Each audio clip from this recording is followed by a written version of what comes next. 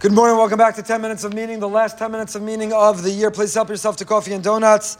We're grateful to our generous series sponsor for the year. Our non-sponsor is sponsored in memory of Alter Shlomo ben Pinchas.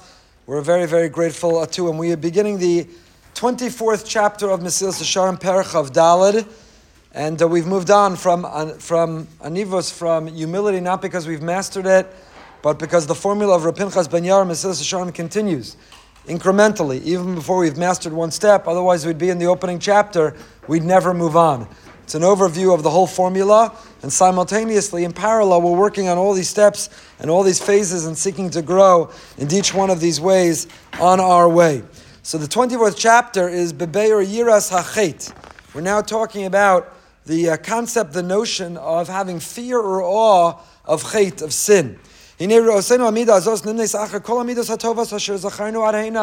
Ramchal points out, if you look at this thick book called Mesilas Yesharim, 24th chapter is towards the end, we're almost done, and only now do we get to this parak, this topic, this theme of living with a healthy mindfulness, consciousness of a fear of sin, of yiras chet.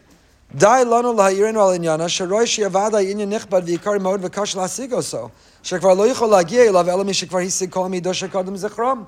The Ramchal is reminding us at the very beginning, when it came to the midah of zehirus. You remember how we started? It was several years ago. You remember? Mindfulness, cautiousness, conscientiousness, that a person shouldn't just go through life and, using the golf metaphor, grip it and rip it. You have to be conscious and mindful. Where's the water? Where's the sand? Where's the out of bounds? Where's the wind? What do I need to know? How do I live my life? Person shouldn't just let momentum carry them. Be present and thoughtful in everything that we do. And then Ramchal began, why is that important? Why is mindfulness? Why is consciousness, conscientiousness? Why is all that important? So that we don't violate chet, we don't make mistakes, we don't miss opportunities, we don't sabotage our success, our happiness, our holiness. So at the very beginning, he said the purpose of it all is to get to a place of living a life of yiras chet. And here he doesn't get back to it for 24 chapters. It doesn't come until the end. And the Ramchal himself tells us why. Because it's so difficult. It's so challenging. It's so hard to live with that we needed to go through all the other steps of Zrizas and Nikiyas and Tahara and all the other steps that came in between, Anivos, Anava, humility. And only when we grow in those ways are we now in a position to be able to work on this really goal, this aim, the purpose of it all, which is to live with a way that we're not making mistakes. We want to eliminate the mistakes. I'm sorry to come back to the sports metaphor. I'm not sorry. But you want to eliminate the mistakes. You know, any tennis fans just appreciated the U.S. Open. One of the most important statistics is unforced errors. You want to eliminate the mistakes. The person who wins doesn't necessarily have the most winners, but they have the fewest unforced errors. Chet are the unforced errors of life. In business, in relation, when you lose your cool and you scream at someone you love, it's an unforced error. When your judgment is clouded because you're envious, you're arrogant, you're angry, so you make a bad business decision, you lose money or you lose a investment opportunity, it's an unforced error. And when you neglect a mitzvah, when you sleep in or you talk during davening, you come late or you leave early, when a person doesn't learn Torah the way that we can, when we gossip, when we slander, when we look at things we shouldn't be looking at, those are unforced errors.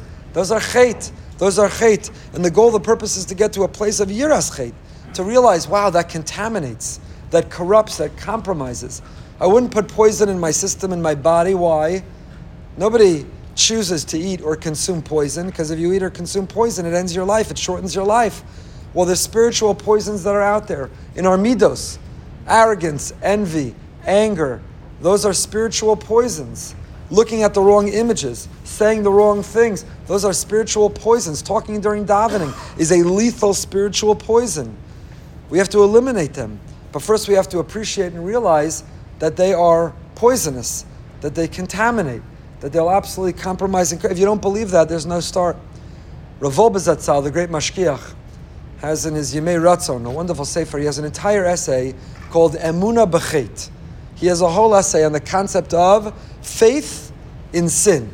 I hate the word sin, you know that by now. Sin is a Christian word, it's not a Jewish word. Chet means a missed opportunity, it doesn't mean sin, I don't even know what the word sin means. But Emunah B'Chet, says Rav Wolbe, there's so many people who live life and they say, yeah, Hashem is good and He's forgiving and He loves me, and these are just a list of suggestions. Torah, mitzvahs, halacha, they're like nice ideas, they're suggestions. But if I mess up, if I come up short, if I don't do it, if I don't want to do it, if it doesn't make me happy, if it doesn't conform with the life I want to live, does it really matter?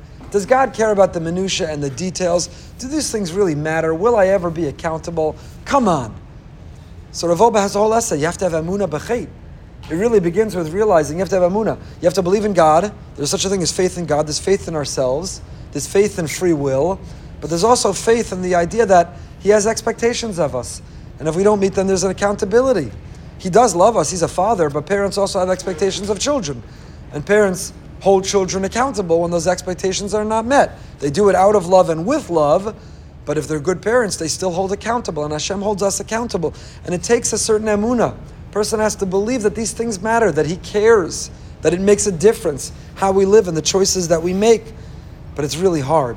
And that's why first you have to live and learn mindfulness, and you have to live zrizos, enthusiasm, and alacrity, and tahara, how to purge and purify ourselves from our impulse and compulsive behavior. And you have to learn humility. We have to go through all those other steps to get to a place where we're able to live with a healthy yiras chet.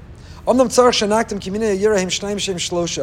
Ramchal says that there are two primary types of fear, and they fall into three categories. The first is relatively easy to acquire. The second is harder, and the second part of the second is the hardest. And what are they? Here they are. You ready? The first, the lowest level, and to a degree the easiest, is to live regularly with a fear of punishment. With a fear of punishment. It's a very low level. It's a very, very base level. It's a very low level. It's a very unsophisticated level. It's not the level that we want. And by the way, just apply our analogy, either to parenting or to marriage.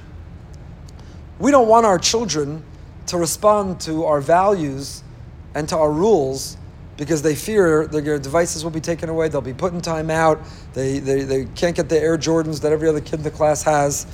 I'm at that stage. Well, we don't want our children to do what we hope and what we wish and what we dream and what we try to model and teach them because they're afraid, fear of sin, because fear of punishment. We'll start with that. That's better than they're not listening, then they're not following the rules, then they're not doing the things we hope they do. That's okay, it's the first level. Do it because otherwise you're in timeout. Otherwise, you're losing your device. Otherwise, you can't go out with your friends. If that's what it takes to motivate, to incentivize, we'll take it. That's not our ultimate hope and dream. Our ultimate hope and dream is that our children say, I embrace those values. I want to follow that lead, that model. I understand with awe that that's the life worth living. In marriage, you don't want, if you don't take out the garbage, if you go play God, if you don't get that done, if you don't answer, if you don't do that, that's not a healthy marriage. That there's a consequence, that there's a punishment, there's a response. V'yesh yiras haromamus. The second level is yiras haromamus. It's fear of Hashem's exaltedness. Wow, I have such awe and admiration. I recoil with a sense of humility and fear that He is everything and I am nothing. He is the source and creator and I'm the created. That He's in control, He's in charge, and I work for Him. And now I respond, not out of fear of punishment and consequence, but out of yiras haromamus. But now out of an awe and a fear because of His awesomeness and exaltedness. And then within that, you have fear of chet. I don't want to disappoint Him. If there's someone you truly admire, maybe you have a parent or a grandparent, maybe it was a boss, maybe it was a community member, maybe there's somebody who's outstanding in their field, maybe a great rabbi, a great rebbitzin, and they take you under their wing and they teach you and they guide you, and they say, could you get this thing done for me? Could you lead this project? Could you go take care of this thing for that person? Your fear of failure is not because of yiras ha'onesh. You're not worried you'll be punished, but you have such awe and admiration for that person, who they are, what they've accomplished, what they do, their stature, their position, their profile, and you have such awe that you don't want to come up short. You don't want to disappoint. You don't want to not deliver. And that's the second part of the second level that the Ramchal says, that's the higher level, the harder level, that's where we want to get. Not that we do the right thing because we're afraid, fear of punishment. We do the right thing because of admiration and love for Hashem, that we are in awe of Him, and we don't want to disappoint. We don't want to come short. We have a mission.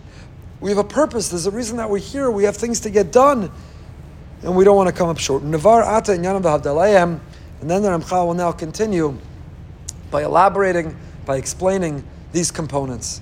What is fear? What is fear of punishment? What is yiras haromas, is exaltedness, and where does chait fall in within that? But this couldn't come at a better time. Erev Rosh Hashanah will continue next week, Aseres Yimei Tshuva, and this is exactly what we're meant to be working on. We're not just going through some motions, the end of Elul. It's the time of year, we pretend we're on our best behavior, we check a bunch of boxes, push ourselves to get up for the slichos, and hopefully we'll be signed and sealed for a good year. This is a relationship we're working on. It's the whole basis of this book. It's the whole basis of the book. It's the whole basis of Torah. We are in a relationship with Hashem, and relationships need nurturing, and they need growth, and they need time, and they need communication, and they need giving, and they need love. And the way we work on this relationship with Hashem is to continue to learn about Him so that we can have awe and admiration of Him, to not want to disappoint, to minimally not want to suffer the consequences of disappointing, but also to not want to disappoint because we love Him. We continue 8:45 Living with Emunah. Tonight we're going behind the bima with Rivka Ravitz, mother of 12 children, who was the chief of staff of the 10th president of Israel, and a major mover and shaker in Israeli politics. That is tonight. Wishing everyone, it's the last 10 minutes of the year, a ksiva chasiva toiva, a good gebenched jar. We'll pick up next year, which is otherwise known as next week. Until then, stay happy, stay healthy, and stay holy.